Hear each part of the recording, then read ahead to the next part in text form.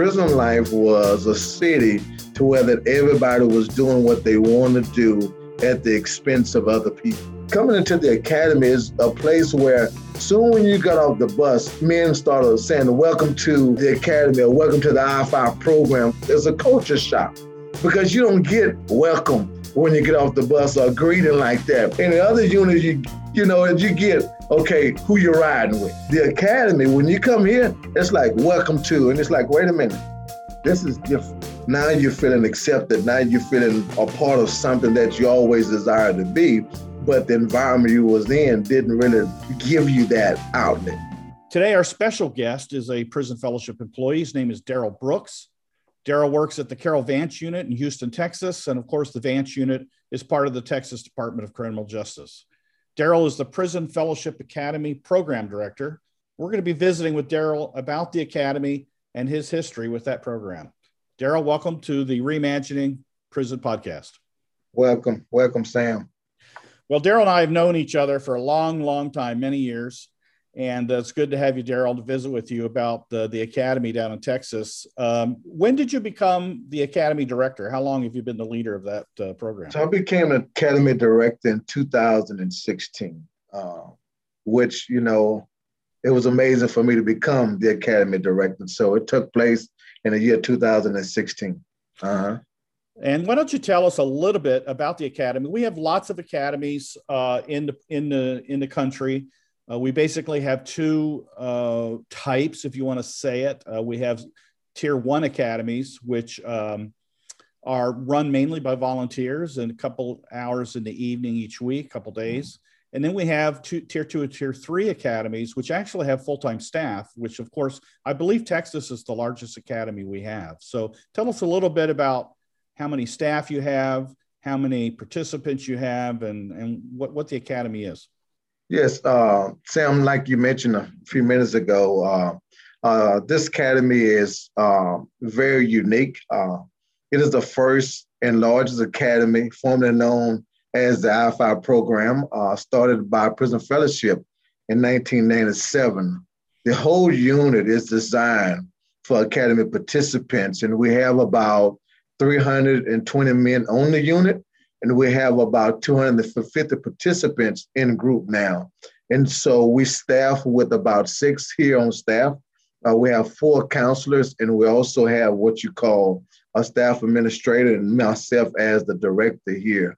A very unique place to work at, and to be with these men. Again, like you mentioned, we have the Tier 1 and the Tier 2 academy.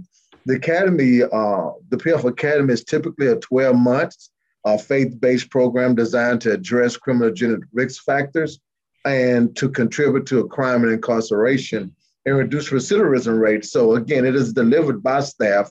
And so we do have staff here at this facility that implement all of those curriculums that is needed for those guys to live and become good citizens. Yeah. And you're unique because you, as a director, you were actually promoted from within. What did you do before you were the director of the program? Well, I mean, it's an amazing history that I have with the program, with the academy program. Before coming on staff here, at first, I did some janitorial work and all that outside of the unit. I became a mentor here in the unit, and I was a mentor in 2004, 2011. I came on staff, and then 2016, I became the program director. And so I was a counselor before becoming a director. And the great thing about a counselor, you're able to see all the ins and outs and what the men face when they come into the unit. And so that was a good portion of my training, was a counselor first before I became a director. And what's very unique about the Texas program and yourself as the director, you actually, before you became a mentor, yes. Where were you? So before I became a mentor, I mean, very unique, and when I think about how unique this journey are, I mean, I was alumni of this program. I mean, I was a graduate of the program, an ambassador of the program. So in 2000, I came through the program, and being a participant of the program, being able to I was able to grab the tools that was necessary that I needed to become a good citizen once I walked out the door. And I had it with them and say, I'm not going to come back through the back gate with cuffs on my hands. I'm going to come through the front gate and give back what was given to me. And so I started mentoring in 2004, man, and it was a blessing for me to do that. Mentoring in 2004, and it was going to school at the same time. I remember with the other former director mentioned to me and said, if you go to school, get a degree, we'll bring you back on staff. And so I worked towards that. And Lord behold, I, was able to come back on staff in 2011. And so, man, to be able to walk back into the same unit you did time on and to walk out and come back in there, man, it's a blessing. I mean, I remember one thing that really happened to me, Sam. First came back into the gate, and the officer, when you come into the gate, they normally take your driver's license, and they would give it back to you once you walk out. And so the officer had my driver's license, and on the way out the gate, he says, "Brooks," and he said it with a tone to where everything within me, all of my emotions were stirred up. And I remember my past and how my name was called. You wasn't called by your first name when you was doing time. They called you by your last name. And when he said Brooks, man, I just had one of those moments of, you call it a flashback, if you will. Like, wow, man, I don't want to feel that way anymore, So, yeah. But again, being in this academy, man, and training and teaching these men, it's just amazing to me. I remember when you became academy director, you gave an address to the community of people, and like you said, there's hundreds of men in that unit that you were addressing. Do you remember some of the things you told them? Because I remember you gave this address in the classroom building, and you were recalling your history in that building, and then you're standing before the current participants as the director. Yeah, it was one of those moments where I mentioned to those guys, man, with God, all things are possible to those who believe, and you can't tell me that it cannot be done. Look at me, there's no excuse, and so no one can say, hey, because I've been to prison, I can't become this, I can't become that. When you just look at my life, one who's been in prison, for quite some time, and many units I've been on, and now to be on this unit doing what I'm doing, there's no excuse for anyone that is doing time to say, hey, I can't make it. You'll have no excuse. With God, as all things are possible. And so that was the words that I gave to those men. And, to this day, some of those guys still hold those words dear to their heart. With God, all things are possible. And I remember also as well that you told them the very floor that they were sitting and standing on. What was yes. You tell them? And man, now that's a unique story right there. So while I was an academy participant, this office that I'm in right now, there was some type of way it was up under construction, and going through the academy, I was on what you call a maintenance crew. And so I was able to lay the tile in this chapel, paint the walls. And I was sharing with the men, the very tile that you're standing on, I was a part of it. Help laying the tile, not knowing that I was building my career right where I stand. And so we never know what God have in store for us. We just have to trust and believe that he's got something for us, and so that's how I looked at it. And so, yeah, I didn't know I'll be sitting right in the same seat today I'm in right now, talking to you about where the Zoom meeting. I'm in the same office. Was there any difficulty, Daryl, making the transition from someone who had participated in the program? You did time at the Carol Vance unit, people, you had the number, and yet you came in as a volunteer at one point, you came in as an employee at one point, then you're a director at some point. Did anybody have problems with that? Was it hard for the staff to accept you, or were they pretty open? How did that go? The staff was pretty open to me coming in and being a part of the team. The difficult thing was the men that was a participant of the program, knowing that I've been in the same place they've been in, and for them to know that I've been there, there was somewhat of a lack of respect, and I had to gain that respect, because when you think about it, they would say things such as, man, you've been here, you understand. They understand, but I had to divide my position as a staff counselor and a staff director from where I've been in life, right? My past. And so I had to continue to speak that to those individuals. And as a result of that, I began to gain respect from those guys. That was the most difficult thing, knowing that you've been in the system with these men or been in the same shoes with those guys. And when they was going through something, they would come to you and mention, hey, man, you understand. But that portion was for them to get what they want.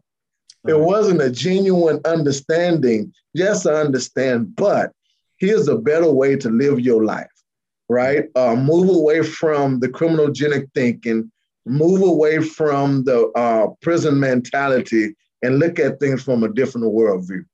And that's the very thing I was able to implement to those men, you know. And so the very thing I did, Sam, was I wanted to speak to those men, not in their current state, but where they was going once they walked out the door. And so I was speaking from a worldview. How you're going to participate and engage in the world is going to be total different than you engage in the system. So let's start thinking on how we're going to operate in the world while we're doing time. When you did, how much time did you do, Darrell, in the system, and what led you that direction as a youngster? You know, I did 15 years in the system, and what led me to that? Young guy, growed up in a small town. You know, father wasn't nowhere around. The influences I had wasn't good. It was bad influences all around me. And, you know, as a result of that, everything I did, I took it to the streets, you know, and I found comfort in the streets, right? And man, then that led to one thing to another, started doing drugs and things of that nature. I started smoking marijuana at the age of 10 and started doing drugs at the age of 18. And so all of that, man, led me to a place where, man, of incarceration. You know, and I always had dreams of being something, but because of the streets, I just couldn't be what I wanted to be. You know, and so, and so that led me to the streets and led me to commit crime and do things that I did that landed me into prison. Where did you first hear about as the program was known when you came through it? It was the IFI program. Where did you hear about it? And what interested you in even coming? So in 1997, I was incarcerated at a prison called Adolph Briscoe Unit. And I heard about the program in 1997. Actually, I got saved in 1996, and the program was launched in 1997. And so it was all over the system about there's a program that's going to be starting in Houston as a faith-based program and all this and the other. And I said, yes, I would like to sign up for that. But at the time, I was denied because I didn't have enough time, you know, to be a part of the academy. And man, years went by, and next thing you know, I had a parole hearing, and the parole board decided to award me with an FR vote, which is called an FR 18 vote, to be a part of the program. And I was shipped to the program. And as a result of that, man, it was a blessing. So you did time in several other institutions in the state of Texas. For someone who doesn't really have any knowledge of the academy and the culture it has, it's a different culture than a typical prison culture. What was your first impressions? And looking back now and actually being the director of the academy, how is an academy prison maybe different than a typical prison, and why? So the reason why it's just so different, I mean, you being on a form where a regular unit where there's no type of programming, things that you can do to better yourself. It was just you was living the prison life, being on different units. And the prison life was a city to where that everybody was doing what they want to do at the expense of other people, you know, and that came with, you know, the same things that you would see in the streets, right? In the prison system, you have drugs. In the prison system, you have all of these different things, right? And so I found myself, Sam, indulging in the same thing, you know, living just like an animal inside of these other prisons, you know, that I was in. And it was right there where I was able to do that. You know, you had to really fend for yourself, but the transition was night and day. It was a night and day transition. Coming from one place where you had to strap up and had to to make sure that you kept your eyes on everything, awake, and to the a little acceptance here and things of that nature. Coming into the academy is a place where soon when you got off the bus, I mean, men started saying, "Welcome to the academy," or "Welcome to the I-5 program," formerly known as, and things of that nature. And so you realize it's a culture shock because you don't get welcome when you get off the bus or greeting like that. In the other units, you get, okay, who you're riding with.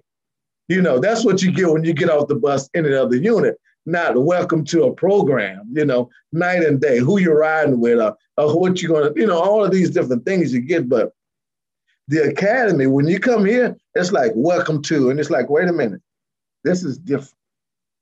This is a little bit different. This is a culture shock. Now you're feeling accepted. Now you're feeling, a part of something that you always desired to be, but the environment you was in didn't really give you that outlet. Mm-hmm. It's hard to imagine that. You just triggered a memory. For the audience who don't know, I was the academy manager in Iowa at the same mm-hmm. time you were a participant at the academy in Texas back in the early mm-hmm. 2000s. And I remember we had a gentleman quit, young gentleman quit the program. And mm-hmm. after one day, he wanted out. And I remember mm-hmm. interviewing him, said, "Man, why do you want to leave?" He goes, "It's way too friendly. I can't take it." Yes. Yep. And like you say, a person used to live in that life. I mean, even to this day, we have guys that come into this academy that's been incarcerated over 20 and 37 years. When we put them in an open setting, it's difficult for them to live because of that pro-social thinking era that they struggled with. They just have difficulties handling socializing with other people because they've been in the cell block for so long. And so that's the very unique thing about a community, right? It teaches you and trains you how to socialize with individuals, and because you're going to have to go back into society to know how to socialize. And so community. How do you think the community within the academy, Daryl, is different? Is if you had to compare it to if there is even a community in a typical cell block? Yeah, I mean, in a typical cell block, you never see a community. You see more of cliques here and a clique there and things of that nature, but you never see community living. And so what makes a community environment so different in this academy is that, number one, you're welcome, right? Number two, you're being affirmed by other people. The number one thing that happened for a person that's doing time, they always look down on. They've never been affirmed about, affirmation and things of that nature. And so this community allowed us to happen, these things to happen. And so it teaches and trains a person how to become a good citizen, because you have to become a good citizen, right, in this community which you're living in, right? You have to model that. If you're not modeling good citizenship or being, I would say, a brother in Christ or a neighbor to the next person that you're sleeping next to, someone's going to talk to you about it, because you're in an atmosphere where it breeds transformation, it breeds change, it breeds moral values and all of these things. And so you're in this environment that speaks to that, right? Being in this environment. So someone's going to say, "Hey, brother, you're here for this," right? Even though we don't discriminate, what religious affiliation that you have, Christian or non-Christian, we can't discriminate. But, this is the goal, is to love each other, and so it makes a big difference to be in a community like this. What do you think are the most pressing needs that you see of men right when they get off the bus and they're brand new coming to the PF Academy? What are they most struggling with, and you have to address to get them on the right track? The number one thing that a person struggles with coming off the bus is still wanting to live that life they lived at a different prison coming to this one. And you have to address that head on and to deal with that, because again, that's a mindset, and a person can't overcome a mindset from one day to the next. And so those mindsets that an individual may have coming from one prison to the next, you have to deal with those mindsets. One thing is that, again, making a person feel welcome, right? Accepted. Again, affirmation. Giving those persons that it would help lower that wall down, that mindset that they may have coming from one unit to the next unit, because they're not used to a person, again, making them feel welcome, But yeah, and so it's the mindset that you have to deal with. I mean, we still have guys want to do things the way they did on the other units. You have to course correct that. You have to continue to speak to that. And so that's a major thing that we have to deal with that is pressing when a guy arrives here at the unit. When you look at guys as they leave, and you obviously have lots of guys who are successful when they get out. Mm-hmm. I'm sure you have some that are not so successful. Mm-hmm.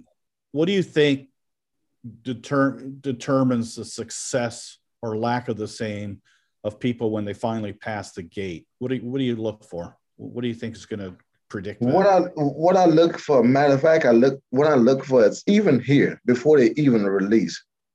So when you have a participant that can correct another participant and still be respected by them, that's a sign that he don't have a problem correcting a person, but yet and still stay humble and other people respect him in the process.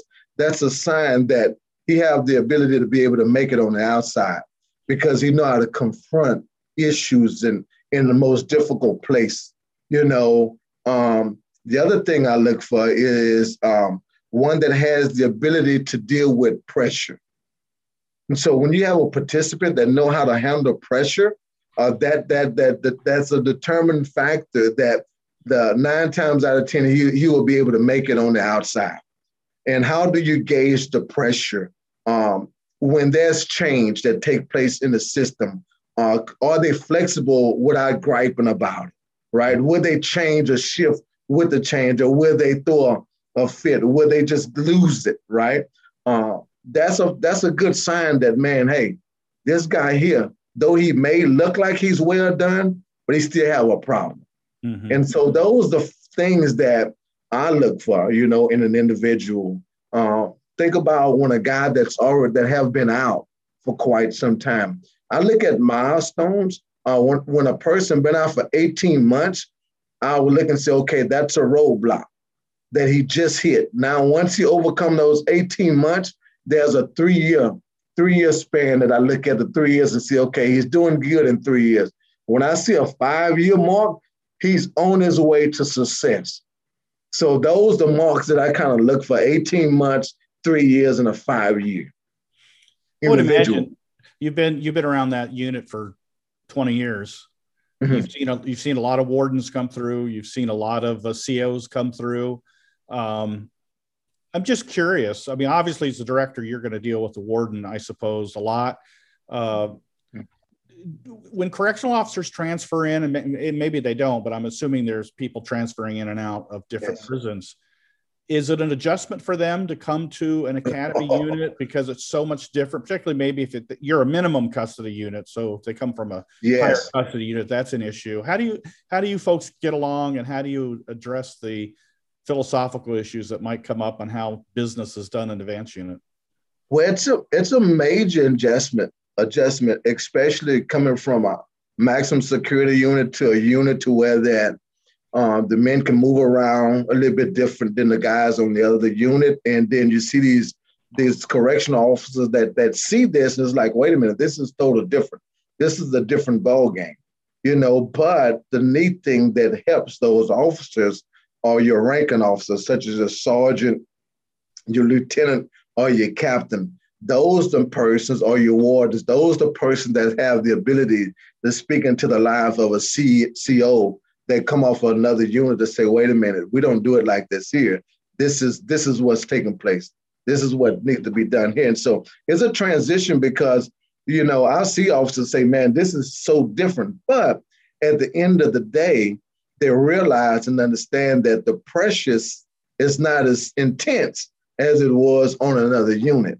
And so being on the Vance unit, it's not as stressful. You're not running and looking for someone, fights and all these other things. You're not being called on the radio to do this. It's almost like you here trying to manage, you know what I'm saying, what's going on, but it's minimal that take place on this unit. And so for an officer to come here as a correction officer and do the rest of their time here, I say do time, meaning work here, man, it's a blessing for them. I mean, when they look at it and say, wow, this is good. So a lot of officers, you know, actually the neat thing about it, we have officers here that was here when I was here. Oh, really? You know, yeah, and so it's neat to see those officers. So yeah, so it's going to be up to that ward and that captain how they steer their officers, and it's going to be determined how they adjust to the unit. Because you still have some that would, you know, that still want to live that way. But yeah, this is different things when you have an officer. I know that the program there has a lot of volunteers. How many volunteers do you have on your rolls? And what can you do you have? I'm sure you have some special people in your past that invested in you during your time as a participant of the program. Say something about the number of volunteers that help with the academy and their role.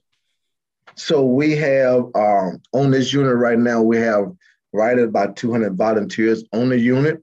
Volunteers play a major role in the life of the individual or the participant that is here at this academy.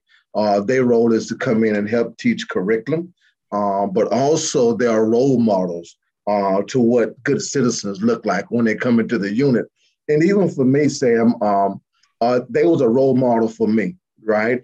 As the volunteers came into the unit, I looked at them as, you know, if they coming in and giving up their time like that as a sacrifice to their family to come in and see about me, man, that's a volunteer worth connecting with, worth listening to. And so most people don't know this, but the men and women that behind the walls that don't get a visit from family member, the volunteers become their visit. You know, and so it's like, I want to talk to this person. So volunteers, I mean, they mean so much. Without volunteers like that, it's hard to really run a unit at this magnitude. And so volunteers plays a major part in what we do here. You know, I often wonder, you know, everybody defines normal differently depending on their who brings them up, where they live, what community they're raised. And then what made me think of this is you used the term role model for the volunteers. Just out of curiosity, how do you think the norm, that what's normal to a person, gets changed over time? I mean, obviously you came to prison as a young man. Your normal is a lot different than it was then. How does that get changed, and what does it take to change it? Because that's what people are after, as far as you're talking about rehabilitation. How do you get a new normal? That comes with a different perspective. And so what happened is the new normal come with a different perspective, right? Coming up in life, in an environment, right, where everything looked like it was just this and that. It was a bad environment. And deep down on the inside, I always wanted to become something in life. I believe every child want to become something, but because of his environment, it shapes his belief system, and in return, he becomes just that. And so when I began to see these volunteers, it began to spark something in me that I always desired, you know, to be something. And seeing them, it became a new normal to me to start walking that out and start living it. It's like, this is what I always wanted, you know? And so that's how I believe that over a period of time, I overcame the odds, right? Or the odds of, boy, you'll never be able to do this and be able to do that because. And so I began to get a different perspective based on what the volunteers brought into the unit. And so think about other units that don't have these type of academies. They only have one perspective on what life looked like, and it's that which is in front of them, right? And so, but coming into this academy, you have a multi perspective on different things because you have different volunteers coming in, all different type of walks of life, you know, and you have different perspectives. And so it gives you a different view on what life looked like. Do you have volunteers that's been there the whole 24 years, you think? Well, we have one. We have one, Betty Wademan. Now she's been there the whole time, and so I mean, she's still rocking and she's pushing. I mean, she's been our go-to person when it came down to helping out with other volunteers coming in. She's been our marketer. She market everything for us. Yep, and so she in a church called Christ Church, and they've been amazing. What kind of community relationships do you have in Houston as far as on the reentry side? Do you have a lot of interest in what goes on in the Vance unit with the community? Well, I'm so amazed with how Prison Fellowship partnered up with Crosswalk. That's one of our reentry partner now. Mm-hmm. And they come in and do what you call stepping out class for the men that's about to be released from the academy, which to me, I think is an amazing piece. To where that once these guys release, they know exactly where they're going and the support they have on the outside, and so that's our reentry partnership that we have with them. And so, I mean, from jobs to different things that these guys are able to receive the support they need. And so I think because of the partnership we had with that reentry, it actually helped our guys out to succeed once they are released from the academy, because men do need other people to walk with them up on their release. Well, Daryl, I can't believe 30 minutes is up already. Any closing thoughts before we close out today? Well, I just want to say, man, again, Sam, thank you for allowing me to come on with you and just to chat about the Prison Fellowship Academy and the experience that I have being an Academy alumni and also now the director of this Academy. I would say, man, it's been a blessing to be a part of this journey, and this journey going to keep moving forward. Lord say the same. But again, for those out there, the wardens, or anyone listening to this podcast, men that are doing time have the ability to change if they have the right things in front of them. Great. Thanks, Daryl, for being our guest today on the Reimagining Prison podcast. Thanks so much. Thank you for listening to the Reimagining Prison podcast, produced and sponsored by Prison Fellowship. Tell us what you think by rating and reviewing the Reimagining Prison podcast on iTunes. To reach out with any other feedback or suggestions for future podcast guests, you can email us at reimaginingprisonpodcast@pfm.org. You will find this email address in the description for this episode as well.